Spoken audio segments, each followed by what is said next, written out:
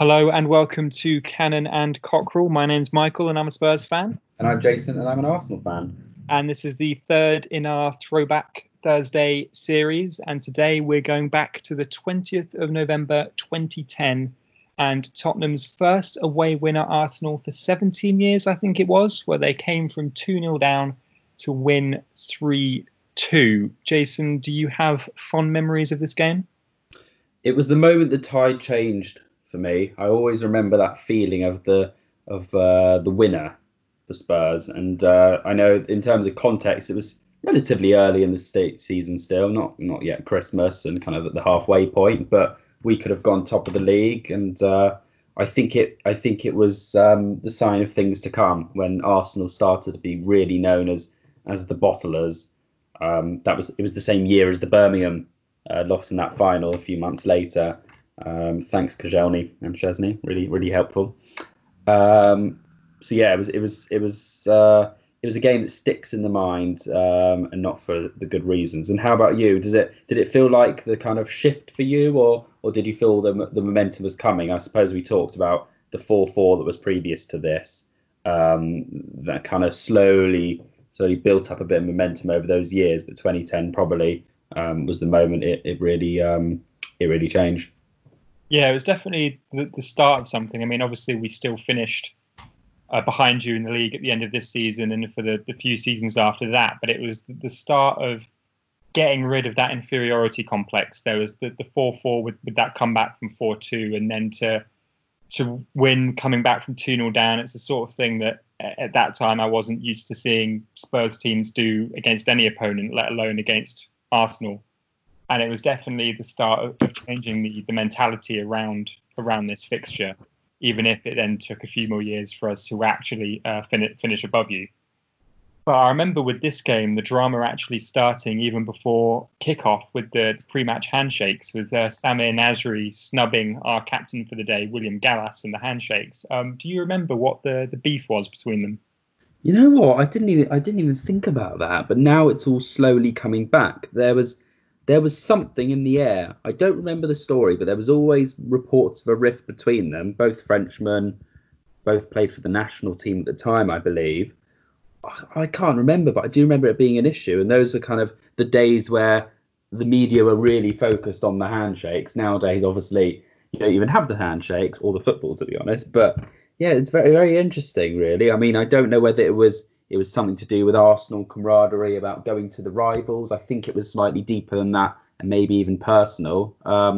Both controversial characters in Arsenal history, and creating controversy for themselves at the beginning of the game. But it's one of those things. I think in England we pay a lot of attention to things like that, and the captaincy and the kind of dynamics between individual players, and it kind of detracts from the football. But I can't pretend to tell you that I know exactly what was going on. But perhaps they would like to come on the podcast, the two of them, and we can moderate a conversation between them about what happened. That'd be fantastic. So, Samir and William, if you're listening, we'd love to have you on. But it seemed to definitely have G'd up Samir Nasri, because then he went and got the opening goal of the game after a classic piece of calamitous goalkeeping from Aurelio Gomez. Yes, he did. So, I mean, it was an unreal ball by our mate Cesc Fabregas, my favourite, out of absolutely nothing. And Nasri was at his peak at the time. I think do you remember that goal against Fulham he scored, where he kind of twisted and turned and kind of fell and curved it past the keeper at an impossible angle? It was just an iconic Nasri goal for the Arsenal fans. And I remember being there and thinking, how has he done that? And this was around that time, and it was bad keeping by Gomez, but it was such a good finish at such a tight angle, and it made me think again, what could have been with a player like Samir Nasri. But unfortunately, he decided to go blue, and there's a million reasons why, I'm sure. But it was a nice start to the game, and so early on as well. And then the second goal came from a rather unfamiliar source in Chamakh, who isn't perhaps remembered as fondly as Samir Nasri is.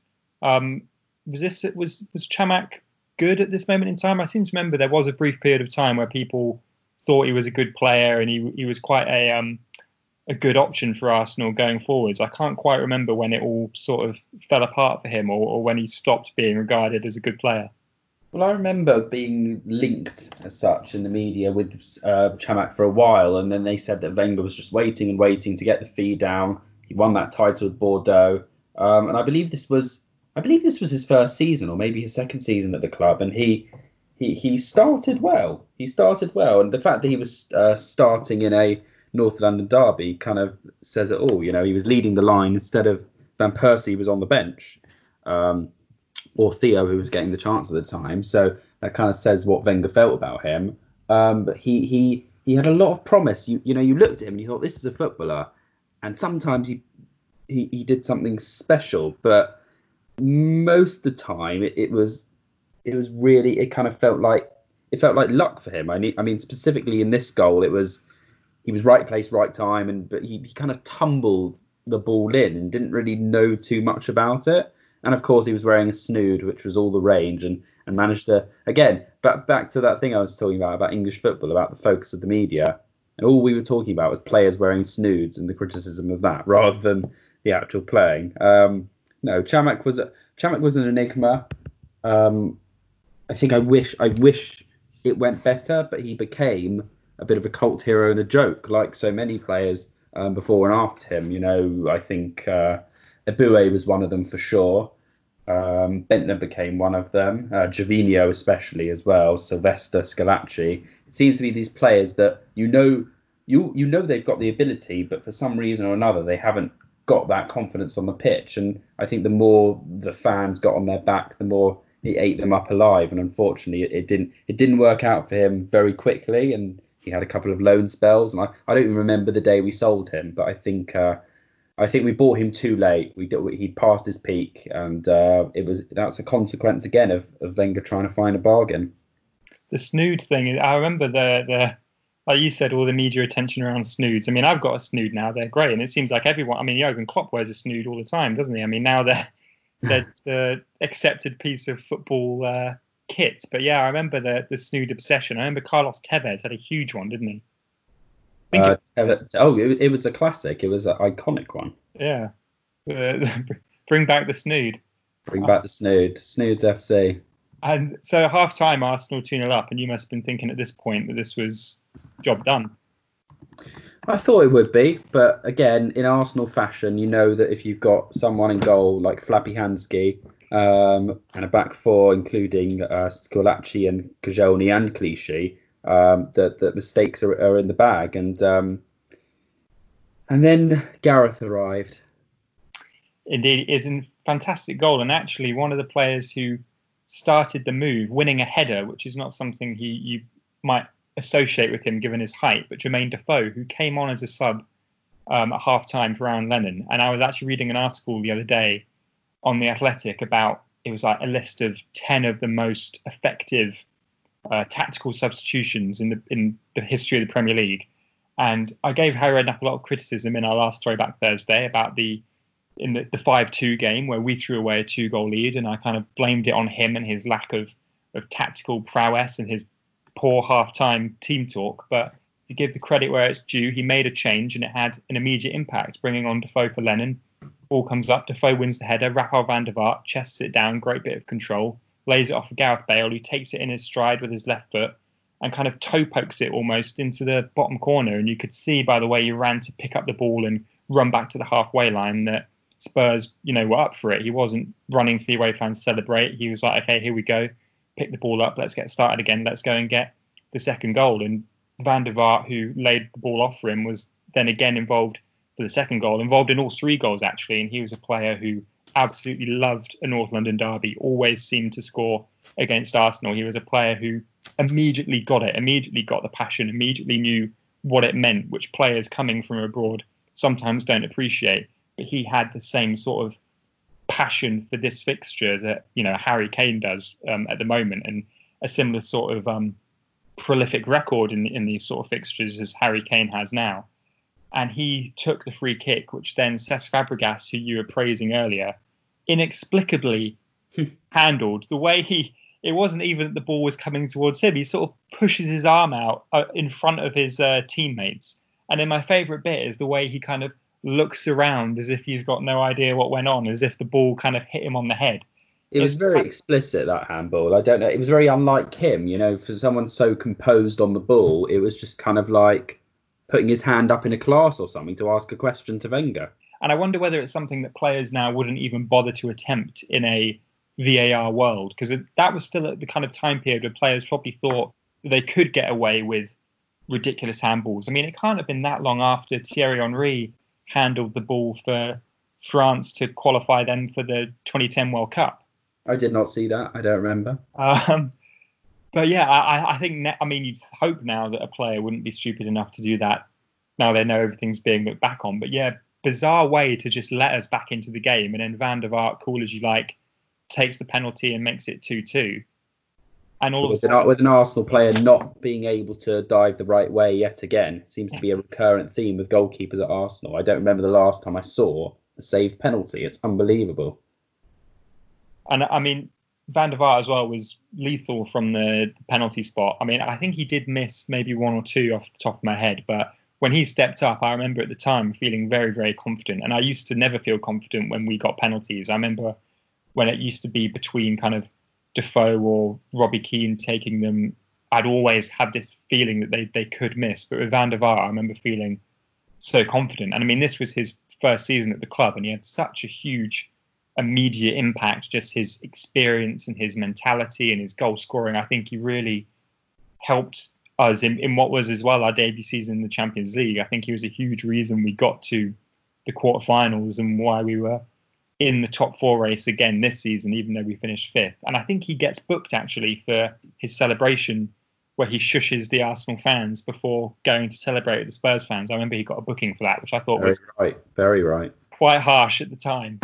And it's funny, it's something about our clubs going 2 up and bottling it, and it seemed to happen again after the last derby we talked about. Yeah, it's just a shame we couldn't get the 4th and 5th, because it was actually quite late in the day until we got our 3rd goal. It wasn't the case that Arsenal sort of immediately crumbled. I think it was quite back and forth then until very late on. And I think, was it Koscielny who missed a great header opportunity to win the game for Arsenal? I mean, there was a long stretch of the game there where Arsenal still could have won the game if they'd had their shooting boots on. I mean, do you look back at the second half and think that, despite the Spurs comeback, that Arsenal, even having lost the 2-goal lead, still had the opportunity and the chances and the quality to win this game, despite the blow of losing the 2-goal lead?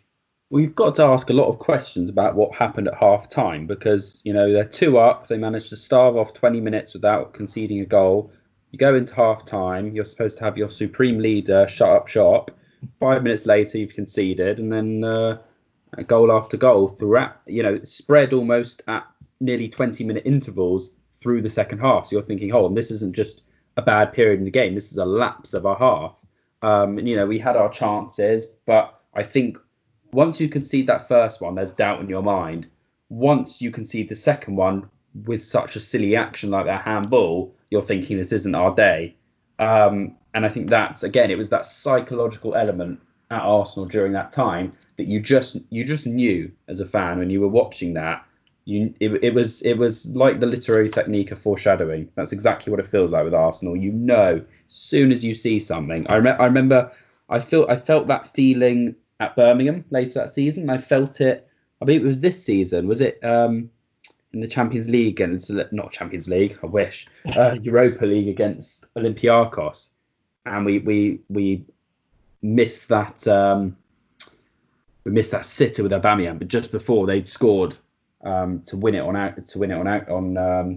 aggregate through away goals, and you just knew that goal was coming, even though it was 5 minutes left, even though we were in control, you knew it was coming, and that seems to be an Arsenal feeling, and certainly it came very, very late on. Again, really courtesy of Van der Vaart with a fabulous set piece. Yeah, brilliant in-swinging free kick, and then Yunus Kabul, of all people, there to head the ball in. And what I love about the celebration is the way he kind of runs towards Harry Redknapp to celebrate, and Redknapp kind of celebrates and then immediately starts shouting for them all to get back and get to defend, to hold on to the lead. And I think even at that point, I probably still thought that we were going to throw it away, that we weren't going to hold out. But luckily we did, and it was a famous win. And I remember the commentary saying something along the lines of, "Oh, is this the day the balance of power in North London shifted?" And just it went against so much of what people associated and still associate with Spurs, because it was the exact, the next season we were the ones who threw away a 2-goal lead, and you went and won 5-2 and finished above us again, and you finished above us this season. But like the 4-4, like the 5-1 the seasons before that, it marked that gradual chipping away at Arsenal's superiority and that gradual building of our confidence until it got to the point where we overtook you in the league and became the better side. We haven't had too many wins at the Emirates, though, since then. I think the only one I can think of was the 2-0 win in the Carabao Cup last season. And I think since this game in 2010, we haven't won at the Emirates in the league. So in a strange way, it's almost you've reasserted that dominance, at least at home. A lot of our good record against you recently has come from wins at White Hart Lane.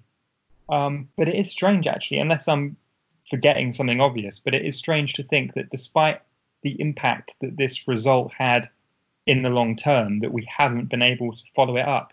Yeah, I mean, it's interesting, actually. We mentioned just before offline that we've been talking about all the games at the Emirates that seemed to happen, and I'm sure there were such exciting games at White Hart Lane where I remember you were winning. I remember a terrible 0-0 draw, which was just boring. I also remember a very lovely one, on my side at least, with Adebayor and Fabregas's screamers. I believe it was a 3-1 in the Paul Robinson days. But yes, I mean, we need to have a look at that, because it's interesting. You would have thought that it was almost like the tide changed overall, but that game has always been a bit of a coin toss. You never quite know what you're going to get in the North London derby. Even when we started this podcast around a year ago, they when we won comprehensively, I was going into that game thinking there's not a chance we get a result. And I don't know what changed with that, but it's interesting. I want to go back to that goal and those celebrations, because you kind of remember them vividly, and I just remember them haunting me. Cabal's face haunts me, and not only him, it's that image of Sagna, Squillaci, Song, Kajoni, and Fabregas, I believe, and they're all just looking forward, and they're walking, and they're not looking at each other, and you're thinking, where is the leadership in this team? You expect your captain to start rallying the troops, and there was 5 minutes left and a bit of injury time, and yet there was nothing. There was no momentum. They gave up, and that leadership element is something that I've mentioned time and time again, and still seems to be missing that Arsenal team, and it harbours back to that game as well. And I guess Spurs, inversely, have, in my opinion, probably gained that from the teams of old, where it looked like they were all a bit clueless, and then Harry Kane, for me, or that spine as well, have seemed to really take leadership roles within the Spurs team to get more victories and points over us. The other image I remember as well is Arsene Wenger chucking that water bottle on the floor, which I think I mean, that's a weekly occurrence. That wasn't just that game. Unfortunately, he loved a good bottle. It was up there with his not being able to do up his jacket. There was that period where the entertainment on the touchline was, will Arsene be able to do up the zip in his jacket? And will he? I think he did. I think he did an advert on it quite recently, actually, or a few years ago. It was very interesting. He tried. There was a whole thing about the big coat, and and at the end they said a much better way to do your zip, and he said, I think so too. I was like, thanks, Arsene. Now can we get back to winning trophies, please? Thanks for the adverts, Arsene, but it's time to say goodbye. Oh God, it was a tough time. I think about it. It was testing for the love of football. Arsene and that end of that era was really starting to make us lose belief in the footballing system, and unfortunately Unai Emery didn't quite restore that belief as much as we did. But now, when you've got someone like Arteta who's played in a North London derby and knows what it's about, It gives me more faith that, please God, soon when we're able to finish this season, we can play you at a neutral ground or at the creatively named. Is it New White Hart Lane or Tottenham Hotspur Stadium? Well, the official name is Tottenham Hotspur Stadium, but I think everyone just still calls it White Hart Lane. Well, regardless, it's very, very creative. Well done to the marketing team at Spurs. I think they should get a pay rise for that. But yeah, I think it'll be interesting to see what happens. But I have a little bit more faith in North London derbies than I used to, because I know Arteta will be diligent. Yeah, I mean, it's interesting because we are, even though this is going out on a Thursday, we are recording this on the Sunday, the 26th, on the day where it would have been the first North London derby at Tottenham Hotspur Stadium. And it is interesting to think when and if that will happen. And yeah, what the future of the North London derby will be like between Arteta and Mourinho. It'll be a fascinating kind of tactical clash between the two of them. To think that, I mean, all the episodes we've done so far have been Redknapp versus Wenger. And recently we had, well, for a season or so, we had Emery versus Pochettino. But now Mourinho versus Arteta, I think, will be a very interesting battle. And I have to say, if there's any manager who I think can go and win at the Emirates and get a result, even if it's not in the prettiest fashion, I think it is someone like Jose Mourinho. I mean, it's interesting to think that Pochettino, for everything we achieved under him in terms of eclipsing Arsenal in the league, he didn't actually win a Premier League game at the Emirates, which is perhaps something that would surprise people, considering how much we overtook you during his years. It'd be interesting to see whether Mourinho can do something that he couldn't. They really are different characters and different kind of styles and philosophies and experiences.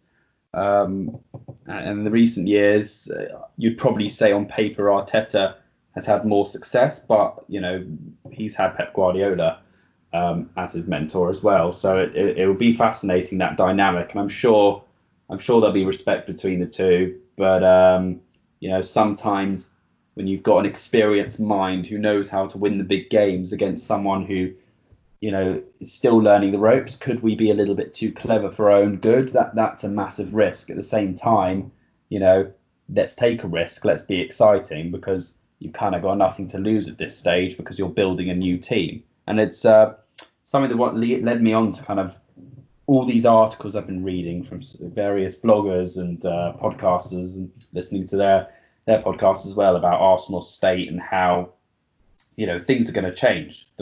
This crisis that we're having at the moment will ripple into football and the management and player dynamics, and it'll change. There'll be a refresh of kind of personnel and about who we actually can sign. And it'll be really interesting to see who makes that cut. Yeah, it's going to be a whole new league. I mean, that's the thing. Even if we are able to pick up the season where we left off and finish it, we're not really picking up from where we left off, because if we do play Arsenal in a match that is designated as the season we're currently in, it will be a Spurs and Arsenal side that wouldn't have been able to play had this game happened when it was supposed to. And yeah, going into next season, whenever that is, it will be a completely different financial landscape, and how that affects the dynamics of this rivalry will be fascinating to see. I mean, we'll find out which of the two clubs is best placed to come out of this on the other side, maybe not necessarily stronger, but still in a good state, and who's able to kind of kick on from here, or whether we'll see this as a moment where actually the pause kind of reversed what was happening before, and maybe even Arsenal can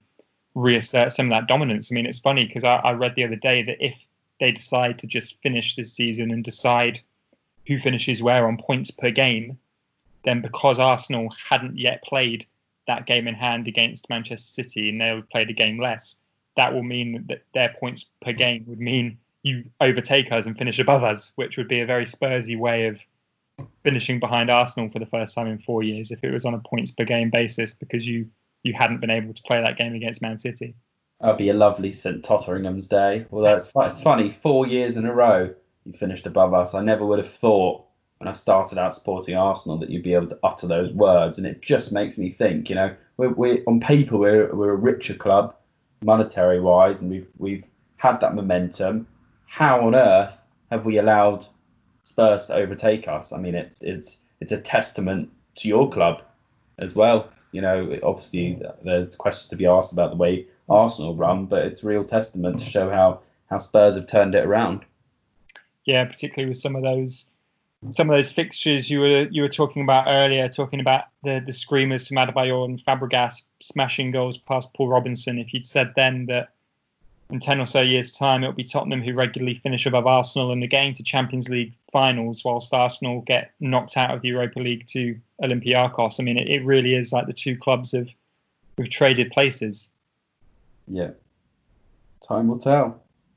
Time will tell. And I suppose looking back, if you did want to retreat back to the comfort of a time when Arsenal were the number one team in North London, Jason, are there any particular matches that you would like to take another look back at again? Maybe some that took place at White Hart Lane, perhaps? Oh, definitely has to be a White Hart Lane one. Yeah, I think once we've had a Spurs loss for Arsenal, so maybe we need to turn the tides again and go for that 3-1. And I enjoy watching those goals, and I think there's a lot of history when you look at the players who've scored as well, such as Adebayor, and kind of a flashback to what was once, a passionate Arsenal player banging in goals against Spurs to quite the opposite. So that would be a personal preference of mine. I'm sure I'll be able to manage. I'll find a way to get through it and then think of which Tottenham victory I can respond with for the one after that. Perfect. I shall await.